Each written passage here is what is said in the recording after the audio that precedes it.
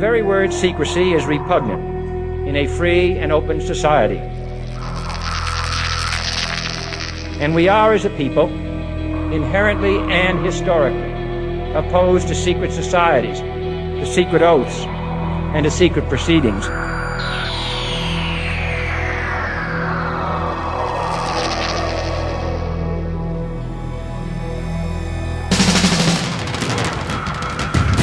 The questions you always had.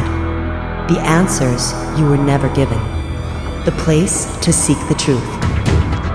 Welcome to Veritas.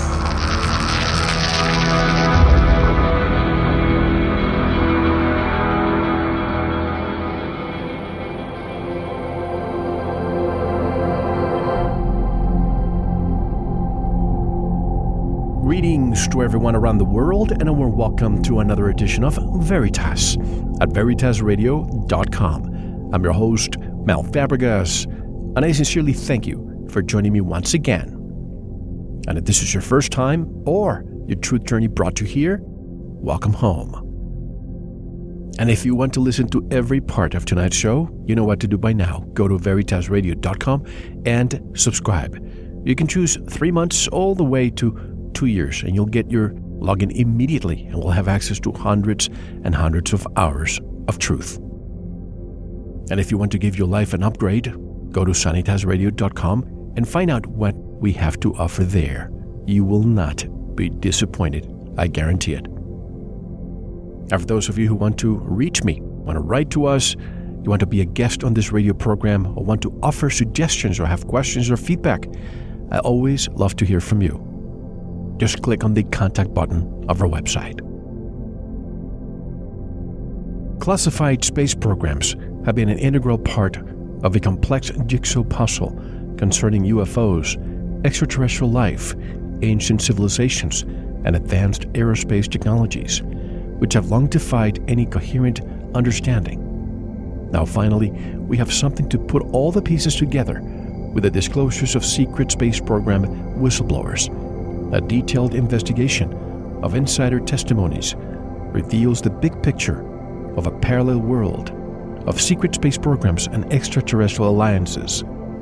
Tonight we'll discuss how the Vril and Nazi flying saucer programs in the 1930s gave birth to the Dark Fleet, how Operation Paperclip scientists both helped and hindered the development of the U.S. Navy's Solar Warden, how the MJ-12 group was behind the creation of the interplanetary corporate conglomerate, and how Ronald Reagan was instrumental in the creation of the Global Galactic League of Nations space program.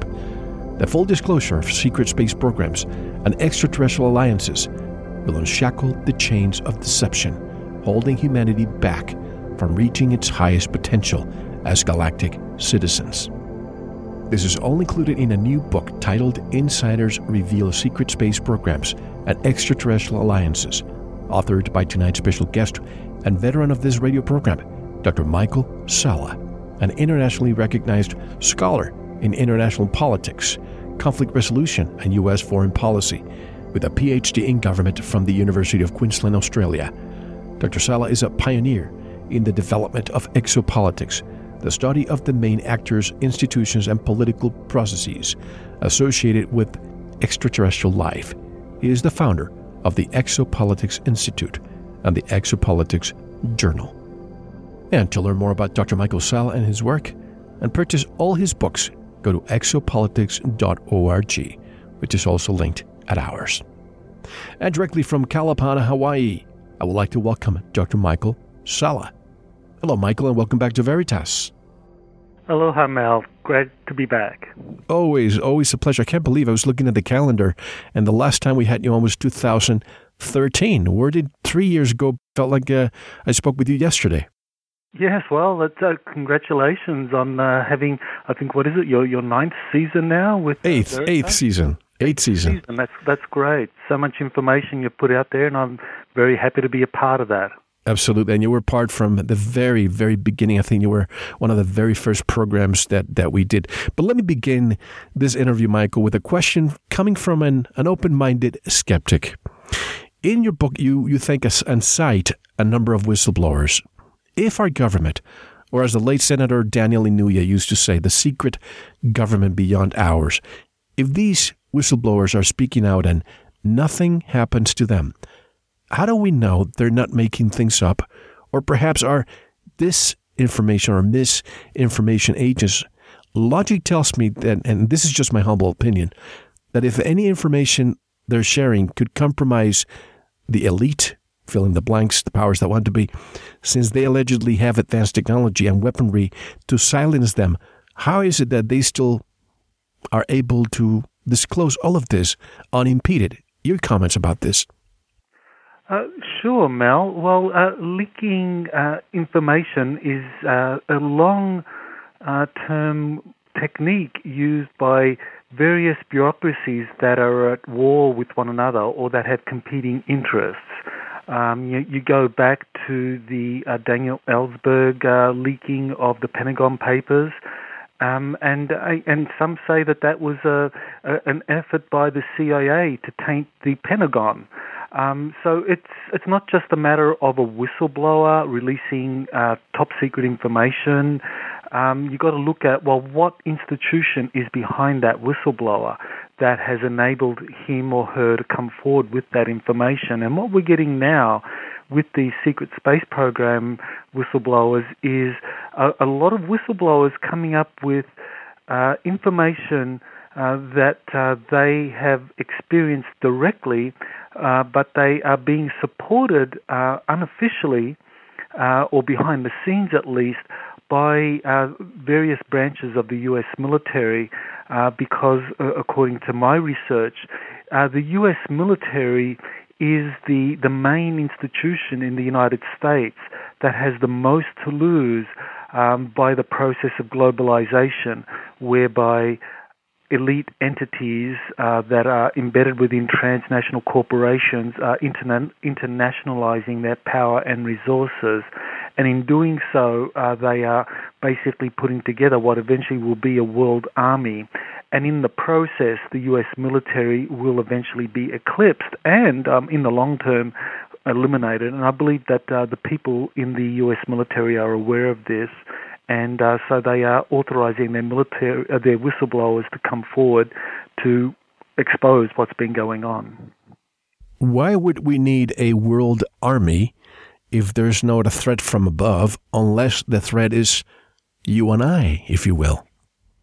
I think the people, well, let's kind of identify who really is running the show here. And I think you and most of the audience would agree that transnational corporations that have unbounded influence in terms of resources, wealth, penetration into government institutions, religious institutions, universities. The corporatocracy. Exactly, yes, the corporatocracy. That these organizations are really all about accumulating power, and they are the ones that basically want to create what eventually will be a world army under a new world government, which they secretly manipulate behind the scenes. So just as the United States government currently is pretty thoroughly controlled by U.S.-based corporations that dictate how Congress passes legislation and influences the policy-making process as far as the executive branch of government is concerned. They want to replicate that at a global level so that they have a one-world army, a kind of pretty close to a one-world government. And I think that this is the way in which this corporatocracy wants to really run the show. But if we have a one-world military, right now we have the U.S., we have Russia, we have China, the big players. In the future, if we have regions, the East versus the West, at least you can put them to fight against each other. But if we have a one-world military, who would be their adversary if it's a unified military for the world?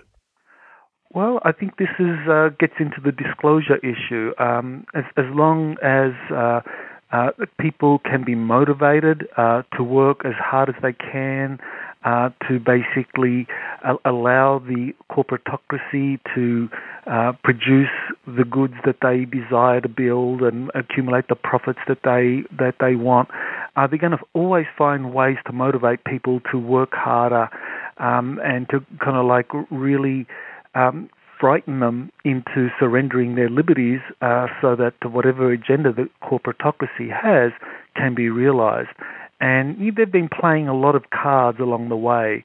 Currently the big card is terrorists, international terrorism, as we well know. And I think Carol Rosen hit the nail on the head when she said that Werner von Braun was a party to these high-level corporate discussions about a range of threats that would be sequentially presented to the world population that would go through things that we've seen, such as the Cold War. Then there'll be terrorism. After terrorism, there'll be the threat from meteoroids, asteroids type thing. And then eventually there'll be the last card. Exactly. The final card will be the extraterrestrial card, and that'll be the one that really enables corporations. I think if they, the way they plan to play that card in terms of like a false alien invasion, to really accumulate unparalleled power globally, where you would have something like a one world government, a one world army that is really all about the corporatocracy concentrating power and influence in world institutions so that they can manipulate humanity for whatever purpose they want. And the extraterrestrial threat will be a means for them to do that. I'm thinking of the speech that Ronald Reagan gave in 1987, which I used to have on this radio program for many years. But, in our obsession with antagonisms of the moment, we often forget how much unites all the members of humanity. Perhaps we need some outside universal threat to make us recognize this common bond. I occasionally think how quickly our differences worldwide would vanish if we were facing an alien threat from outside this world. Wouldn't that be the slogan for that unified factor, for the militarization of the world? Because we're fighting an exterior force that only a unified planet can fight? Precisely, yes. That is a very important actual statement by Reagan. And as of course he made it several times, as well as at the United Nations General Assembly.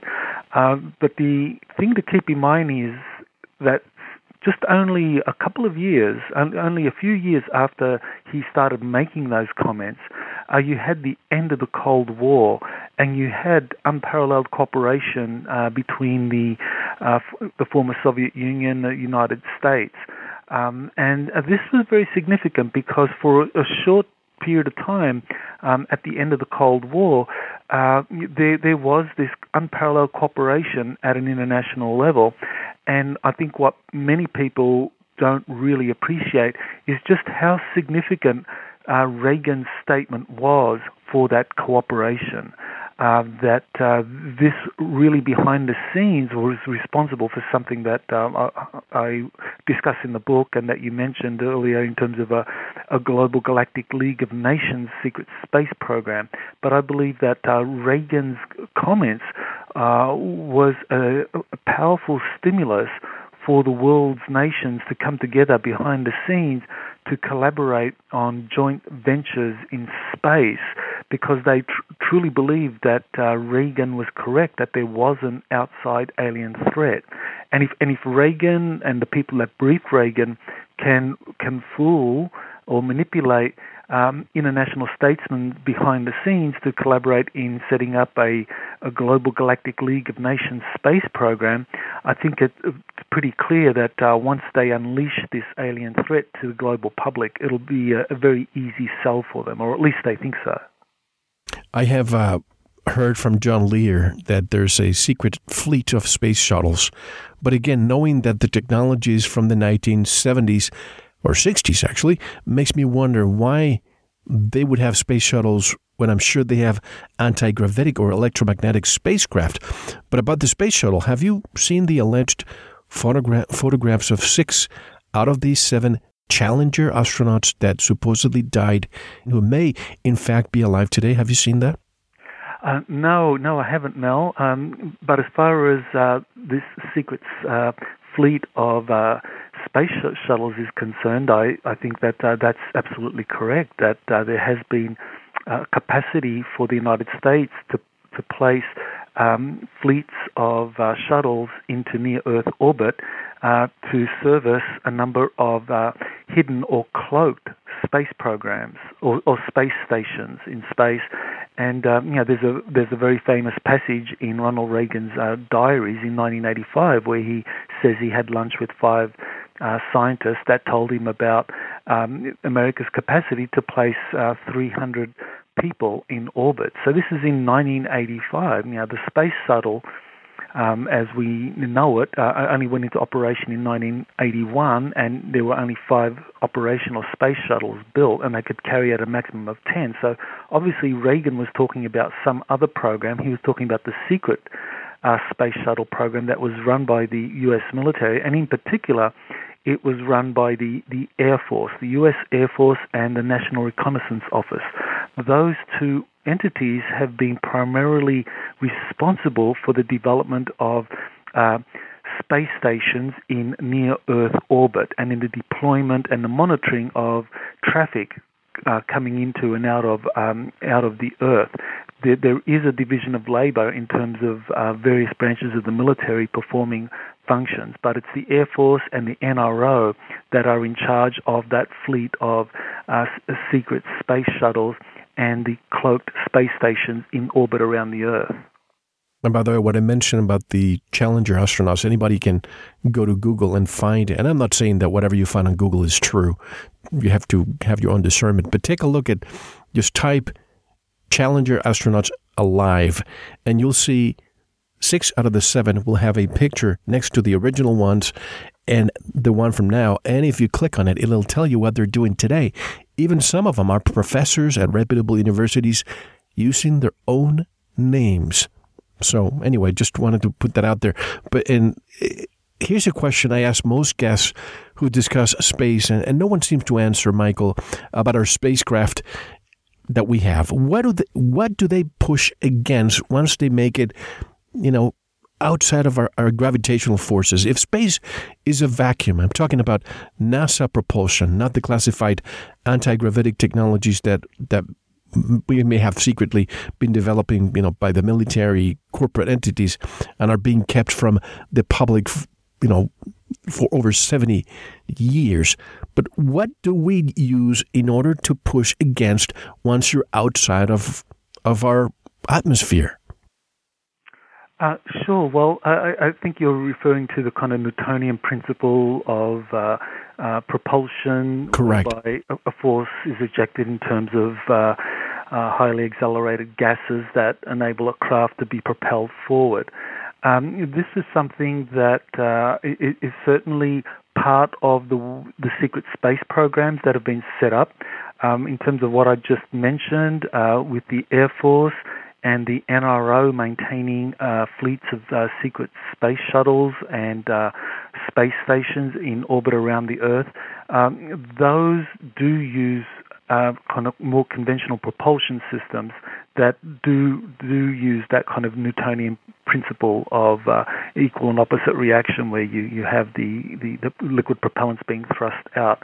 As far as anti-gravity technologies are concerned, those are used for more sophisticated space programs that are run by the U.S. Navy, and these programs use different principles, such as gravity reduction and also an ability to lock on to gravity fields generated by distant bodies, so that there can be a thrust delivered to a spacecraft whose gravity has been reduced whose mass has been reduced to some kind of negligible figure, so that any thrust that spacecraft has is going to propel it through space at a very highly accelerated velocity. And that makes a lot of sense. But even when you watch science fiction, Battlestar Galactica, Star Wars, you see these spacecraft always with fire coming out of their engines and pushing forward. And I've always wondered, I'm not a scientist, but it does not make sense to me to have that type of technology flying across the universe. Unless, as you say, it's being pushed because you're close to a body that has a gravitational force that you can push against. But otherwise, it's just, to me, a fallacy.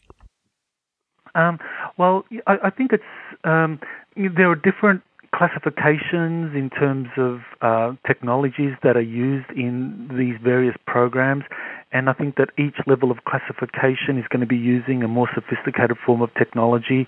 So in terms of the ground floor of classified propulsion technologies, you would have technologies that would enable space stations to be built in space using cloaked technologies, and that this would be using those kind of rocket propulsion principles, so that yes, certainly the material or the rockets that are used to supply the NRO and the Air Force space stations would use some form of conventional rocket propulsions, but then when we're looking at deep space fleets, then that certainly wouldn't be using any kind of rocket propulsion. And you mentioned Gary McKinnon at the beginning of the book. I don't like to call him a hacker, since he actually did not, in my opinion, technically hacked into anything. He logged into servers with no password. It's like me walking down an aisle and your office is open and I see these incredible items from the hallway. Of course, I'd be curious, but refresh our minds. What did Gary find out? And didn't he link the Navy with these craft that he found? Well, yeah, Gary McKinnon is a very important case because, as I think most of your listeners are aware of, I mean, he was for nearly a decade, or even more than a decade, involved in an extradition attempt by the U.S. government for hacking. Well, that was the official charge: hacking into classified computers and doing irreparable harm to the national security complex. And so that suggested that he was certainly someone that had seen things that he was not supposed to see. And as you say, I mean, the security networks was very poorly protected, and so you could question whether it was hacking after all, as opposed to just kind of walking in and seeing what was available. But what he did see were things that suggested that the U.S. Navy was involved in some secret space program. He saw Excel sheets talking about fleet-to-fleet transfers, lists of non-terrestrial officers. He saw the names of very large ships that were not part of the kind of list of aircraft carriers used by the U.S. Navy, but these were ships that were part of these kind of fleet-to-fleet transfers. So he didn't unfortunately remember any of the names of these ships, but that was very important.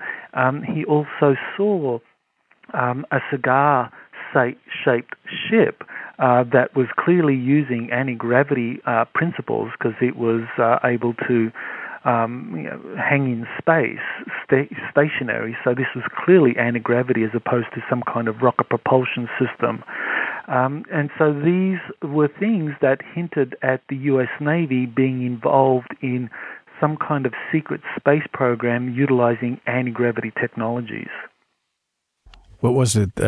Curtis LeMay was one of them. Roscoe Hillenkotter was the other one, and we couldn't find a Navy ship with that name, so it was a USSS, those names. Well, that's right, yes. There have been rumors that, as you said, Curtis LeMay, Roscoe Hillenkotter, that these were some of the names of those ships, but when I tried to track down the source of those quotes, and McKinnon himself, he always said that he was too doped to remember the names. So McKinnon himself hasn't said. I haven't done any interview where McKinnon mentions the names of the ships that he saw on those Pentagon computers, but he did say he did see a list of ships. But those names, they're not confirmed. But certainly, people do say that those are some of the ships that are up there, but according to McKinnon, that's not what he remembers. He may not remember, or he wants to just lay low because of the fact that his case is now dropped, and he doesn't want to rock that boat. But now let's discuss Corey Goode. For the record, I have tried to contact Mr. Goode directly and through David Wilcock, and to no avail. But I have to ask, how is it that he's able to continue doing this? Similar to the question I asked you at the beginning, he was authorized to actually create a program, a long online television series called Cosmic Disclosure Inside the Secret Space Program.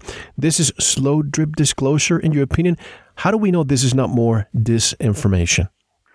Well, Corey Goode is really an incredible whistleblower in terms of the extent of information that he has. In the book, I discuss his background, the timeline that he was involved in, where he says that he served a 20-year tour of duty with several secret space programs from 1987 to 2007, and then he was age regressed and time traveled back and had his memories wiped, but nevertheless I remembered the majority of what happened to him because the technology was not successful, and that since around 2011 he's been having contacts with a group of extraterrestrials called the Sphere Being Alliance that have entered or are part of formal negotiations between the secret space programs that Corey Goode formerly served on with different groups of extraterrestrials as well as different groups of breakaway civilizations and secret societies. So the extent of information Corey has is incredibly wide, and the experiences. Now, this is where it gets interesting is, well, obviously, is it true?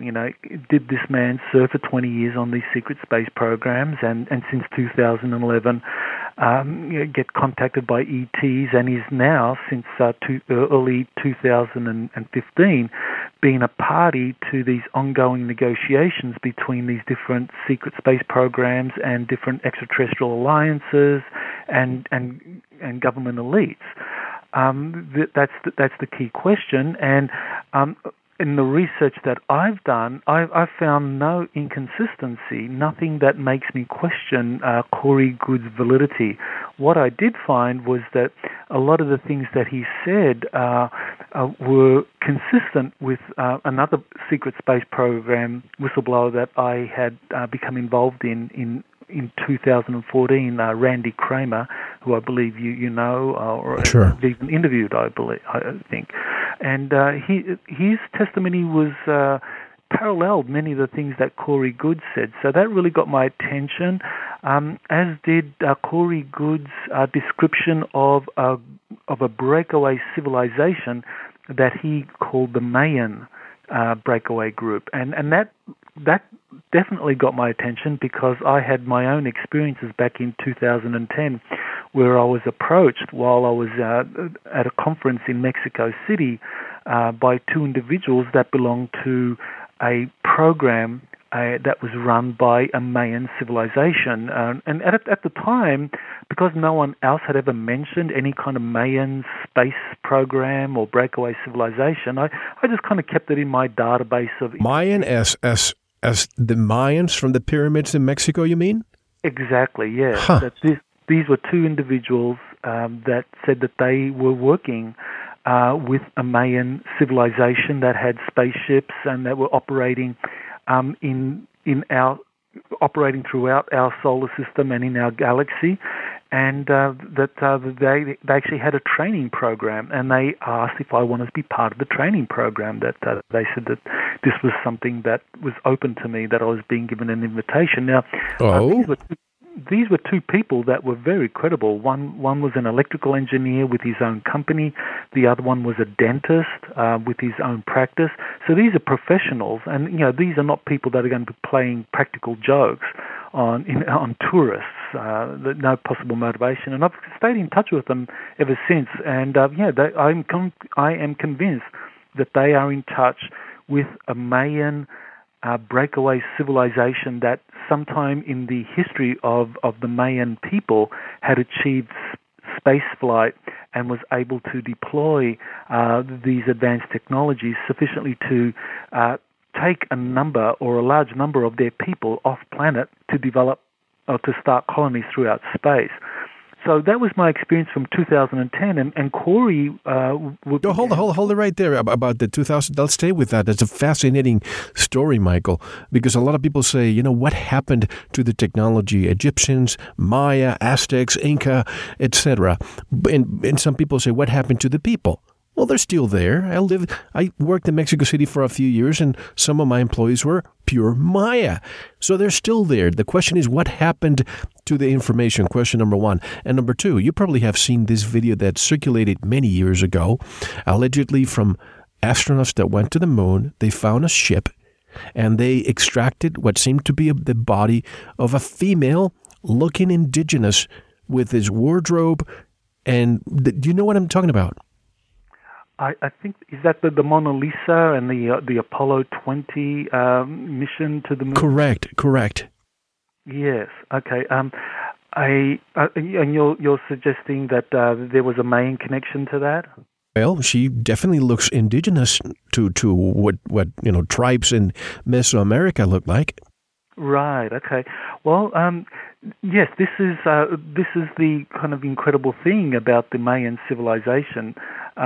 Many people are aware that their civilization kind of achieved a very sophisticated calendar system, and they had achieved great breakthroughs in terms of astronomy and knowledge, and then kind of almost overnight vanished.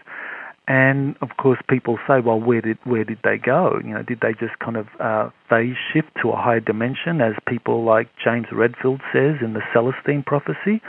Well, according to the people that I met in Mexico City, a significant number of the Mayan, and we can talk about their elite, had developed advanced space technology, and that they were able to basically develop bases and deep space flight where they were able to move a significant number of their population to these bases scattered throughout our solar system or throughout the galaxy. So this was a fascinating chapter in human history, and I think it's something that is supported by various hieroglyphs that many of the kind of ancient alien television shows have captured to a certain extent, where they show these Mayan glyphs of like Lord Pakal in what looks like a rocket ship being kind of launched, and also other artifacts that seem to be of flying saucers and of aliens. So I think when you look at all of the artifacts, certainly the Mayans had experience or information about spaceflight, and while that may not have been kind of shared with all of the population, it was something known to a significant number of the Mayans who developed a space program, and I think that space program continues today. And by the way, I've been in communication since you mentioned the Celestine prophecy with James Redfield's people, and he will be coming here to discuss a new book that he's writing. So that's exciting news. That was a great book that, as you know, from the 1990s, the Celestine prophecy. But I don't mean to be coming across as a debunker. I'm not. But I think it's important to be extremely discerning about any information that is presented. And not to digress, but I have another radio program that deals with the secrets of health and longevity. And I have credible information that indicates that health cures are not in the best interest of the pharmaceutical complex.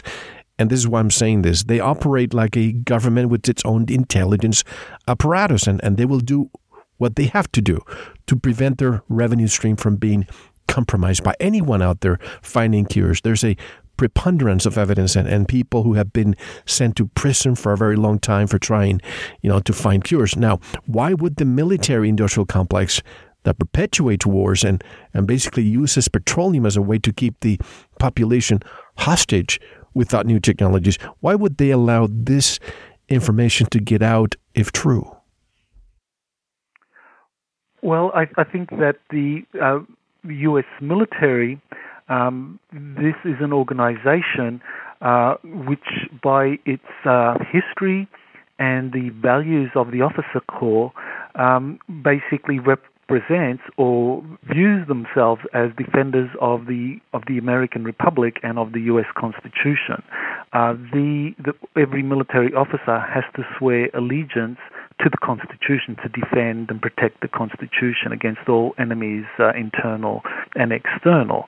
And that's a very important insight into the value system of the officer corps that is deeply involved in these secret space programs. Because the corporations that are also involved in the manufacturing of the spacecraft and the advanced technologies that are used in these space programs, they don't have that kind of allegiance to the U.S. Constitution or any constitution. I mean, their basic allegiance is to their corporation and to the basically the bottom line, which is the profit motive. The shareholders. Exactly. So it's like you've got two very different value systems, and while they needed each other at the beginning, in the 1950s and 60s and 70s, when these technologies were first discovered, studied, and then funds were needed to secretly build these technologies in remote locations, and that this took decades to do. And then eventually these secret space programs were operationalized in the 1980s, and that's when you have a kind of divergence of interests, because while the U.S. military provides contracts for the corporations to build these space battle groups, once the corporations have built these battle groups, there's nothing stopping them from building additional spacecraft for the highest bidder. And so when you have transnational organizations with incredible wealth and resources in existence, and you have corporations with the know-how and the resources to build advanced space battle groups, then it's not only going to be the U.S. military that's going to be building these things, but it's also going to be these transnational corporations that are going to be building their own parallel fleets. Well, once you have the funding for research and development, that's the majority of the funds that you need. You get it from the government. Once you have proof of concept, you have one product delivered, then you have the concept right with you that you can resell to, as you say, the highest bidder. Well, exactly right. So you look at all of the companies that are involved in building these secret space battle fleets that is used by the U.S. Navy, Northrop Grumman, Lockheed Martin, General Dynamics, and so many other transnational corporations around the world. These companies, they'll build for whoever they see is going to help them maximize profits. And so the U.S. Navy is just one customer. The transnational corporations, or what is kind of probably more accurately known as the cabal, the Illuminati, they're going to be another customer. And because the cabal, the Illuminati, have resources that dwarf what the U.S. Navy is able to gather together to purchase their space battle fleets, that means that the Illuminati, the Majestic Group, are going to be able to build parallel space fleets that eventually eclipse what the Navy has built. And that is really the key to understanding why you have a number of whistleblowers coming forward now, because the U.S. Navy are not stupid. These are smart people. They realize that if the status quo continues, and it's already happened, that eventually the Navy's space fleet, which is called Solar Warden, that will be eclipsed by the parallel space program that is controlled by these transnational corporations that is working with the cabal of the Illuminati. And that is what has happened, and that the Navy realizes that the only means by which they can prevent this process by continuing and eventually stopping what they see in the future will be an attempt by this transnational entity to kind of like eliminate the military space program, is disclosure, is to have disclosure, so that way you have representative governments getting control over these space fleets and ensuring that they are put under the kind of constitutional order of things, which will mean that the military, rather than these transnational entities, will be in control of these incredibly powerful space fleets. Well, I hope this happens, because it smells like coup d'etat coming our way if this continues. But you remember who said this? I quoted him at the beginning of the show. There exists a shadowy government with its own Air Force, its own Navy, its own fundraising mechanism, and the ability to pursue its own ideas of national interest, free from all checks and balances and free from the law itself. Now, when you think of those words, Senator from Hawaii, the late Senator Daniel K. Inouye, what do you think about those words? Well, I think Senator Inouye was very aware of this parallel system that exists, that works kind of like side by side with the legitimate government authority, but with these transnational entities behind it, giving it kind of unlimited influence in the ability to be able to control and manipulate legislative bodies, not just in the United States, but all over the world, and also with the means to be able to accumulate military resources and financial resources so that they can conduct covert operations and all sorts of military projects around the world where they see fit. And Inouye was kind of like a very important person in terms of exposing the existence of this shadowy entity. And I think that we really need to keep in mind that there's just not one shadowy entity.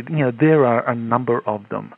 And that ultimately we need to be really trying to expose as much as we can about the various corporations and secret societies and control groups that are involved in the manufacturing and in the deployment of these secret space battle fleets, the use of all kinds of advanced travel technologies to place people and resources on planets or stations throughout not only our solar system but throughout the galaxy. That we really need to kind of get a grasp on all of this, and that means kind of opening our minds and considering the testimony of not just one whistleblower, but quite a few of them now that are coming forward revealing their participation in these programs. When I think of electricity and magnetism, I think of anti-gravity and perpetual motion, which brings me to a conversation I had with Dr. Paul Laviolette a few years ago about the fact that no one can request a patent for a perpetual motion machine.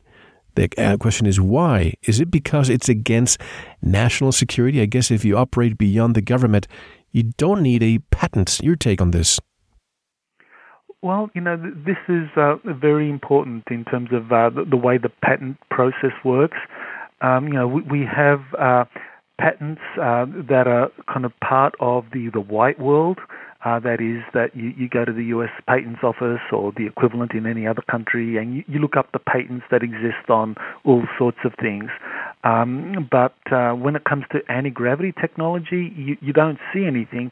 Not that these patents don't exist, it's just that they have become classified. And Dr. Tom Vallone has done a really good job, and I believe Paul Laviolette has also done it as well in terms of identifying a period in the history of U.S. corporations where they began to study anti-gravity principles and technologies, and in the 1950s, towards the end of that, all of a sudden these discussions and the studies went silent. Now, that didn't mean that they stopped. All it meant was that they became classified. And so I think that when it comes to patents of anti-gravity technologies, these are classified. They exist in the black world. They are withheld from the white world. And any individual that comes up with any kind of anti-gravity technology that is functional very soon, either they're going to be approached by someone and given the old kind of carrot and stick inducement to sell out or keep their technology quiet. He also told me that the B-2 bomber may have electrified wings. It makes you wonder how fast and how high it can go. But the B-2 bomber, which, by the way, at a price tag of $2 billion, is worth more than its weight in gold. What is it? 158,100 pounds times 14,285 per pound of gold equals 2.2 billion. So not quite, but almost there. And do you think there are other aircraft in our military fleet that may possess anti-gravitic properties, like the F-35 maybe? That's a really interesting question. I do tackle that in my book in terms of how the military was able to use stealth technology as a cover for anti-gravity technologies. And as you mentioned, the B-2 bomber, this is really the first kind of stealth bomber built by the U.S., but that when Paul Laviolette and other scientists began to examine the various materials used in the construction of the B-2 to give it that kind of stealth technology, they also found that it gave the B-2 enormous electrostatic potential, so that you could have these huge electrostatic charges building on different parts of the plane, which would then create the kind of anti-gravity thrusting effect as predicted by the Byfield-Brown pattern from the 1920s. So this is something that belongs to a class of U.S. aircraft. The F-22 is also a stealth aircraft, and it also uses certain materials that give it what appears to be this kind of electrostatic potential that could be used for an anti-gravity effect. And there have been a number of aerospace researchers that say that some versions of the F-22, along with the F-35, as well as, of course, the Aurora program, which takes us into discussion about the SR-74, the SR-75, that all of these use, to varying extents, these kind of anti-gravity thrusting technologies. Someone told me that the B-2 bomber's landing gear is just there for show. So think about that thought. But what about again, you mentioned the Aurora spy plane, the SR-74, 75. How about the TR-3B? I remember how some of our technology was publicly displayed for the first time during the first Gulf War in 1991. Do you think there will be a time soon when they'll finally display publicly these triangular craft that many people, including me, by the way, and I'm a skeptic, but I have seen them. I've seen through infrared goggles, and it's, they seem to be the TR-3B. And by the way, this is 1980s technology. Imagine what they have now. Well, that's exactly right, Mel. The TR-3B, the flying triangle, that was very well documented in terms of the Belgium UFO sightings from 1989, 1990. There have been a number of whistleblowers that have come forward, very credible whistleblowers, that have talked about their involvement or their knowledge of the manufacturing or the construction of the TR-3B. Edgar Fouché basically said that the TR-3B, that he became aware of it in the early 1990s, that it was based out of the S4 facility at Area 51. And so the TR-3B is something that has been around for quite some time.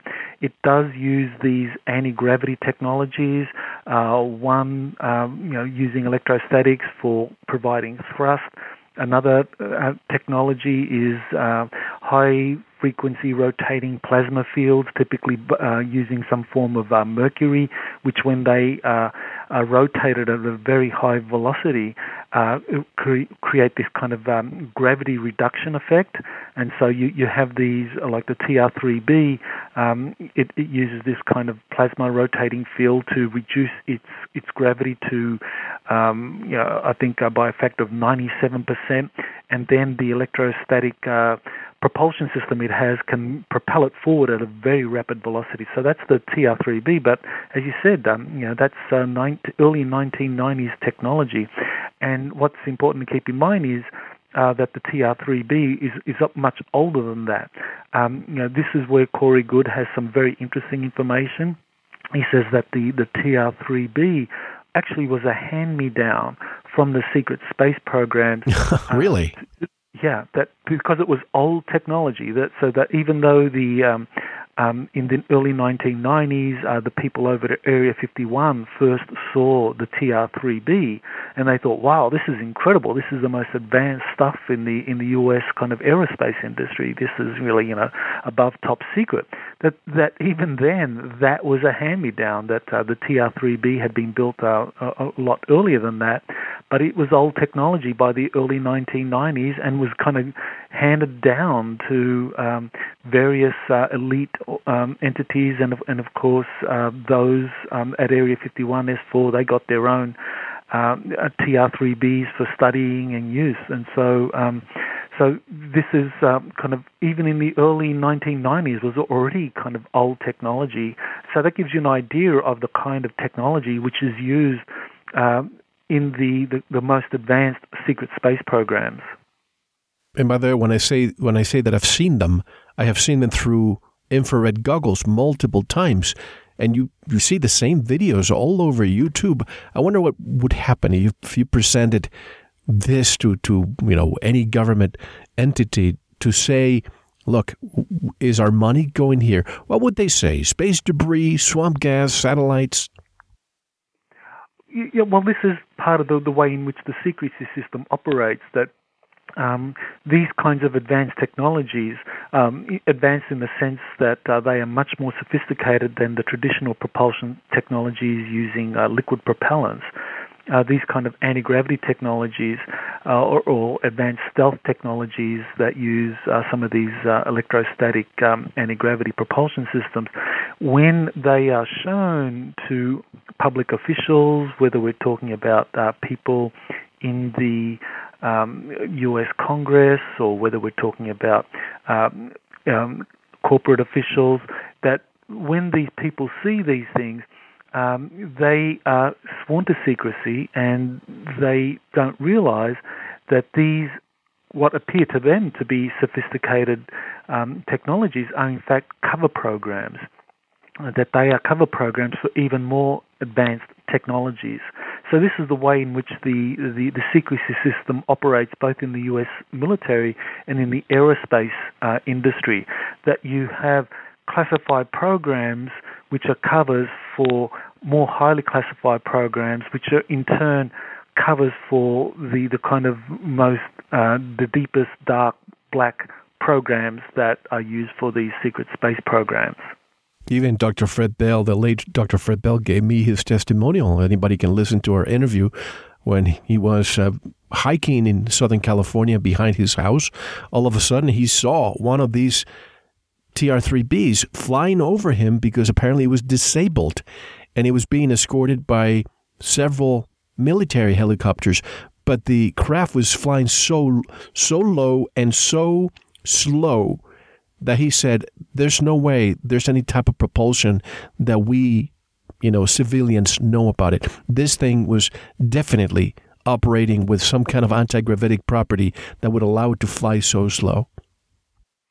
Well, yes, and there, of course, have been many other sightings like that, and the most kind of widespread and most well-documented, of course, are the ones in Belgium, where you had thousands of people seeing these low-flying triangles that exhibited anti-gravity technologies, and there was film and photographs taken, and some of those are available now. You actually see very clearly in these pictures what appears to be a TR-3B that is using anti-gravity technology.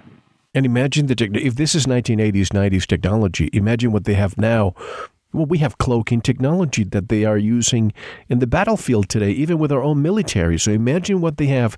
And I remember my conversation with Milton Torres, the very first interview I did, when he told me that they had, on his plane in 1957, they had a computer that would lock a missile if it trigger something in front of him. What he saw was a UFO the size of a aircraft carrier, and if it locked, it would shoot. But the thing disappeared, and the computer did not allow the missile to be deployed.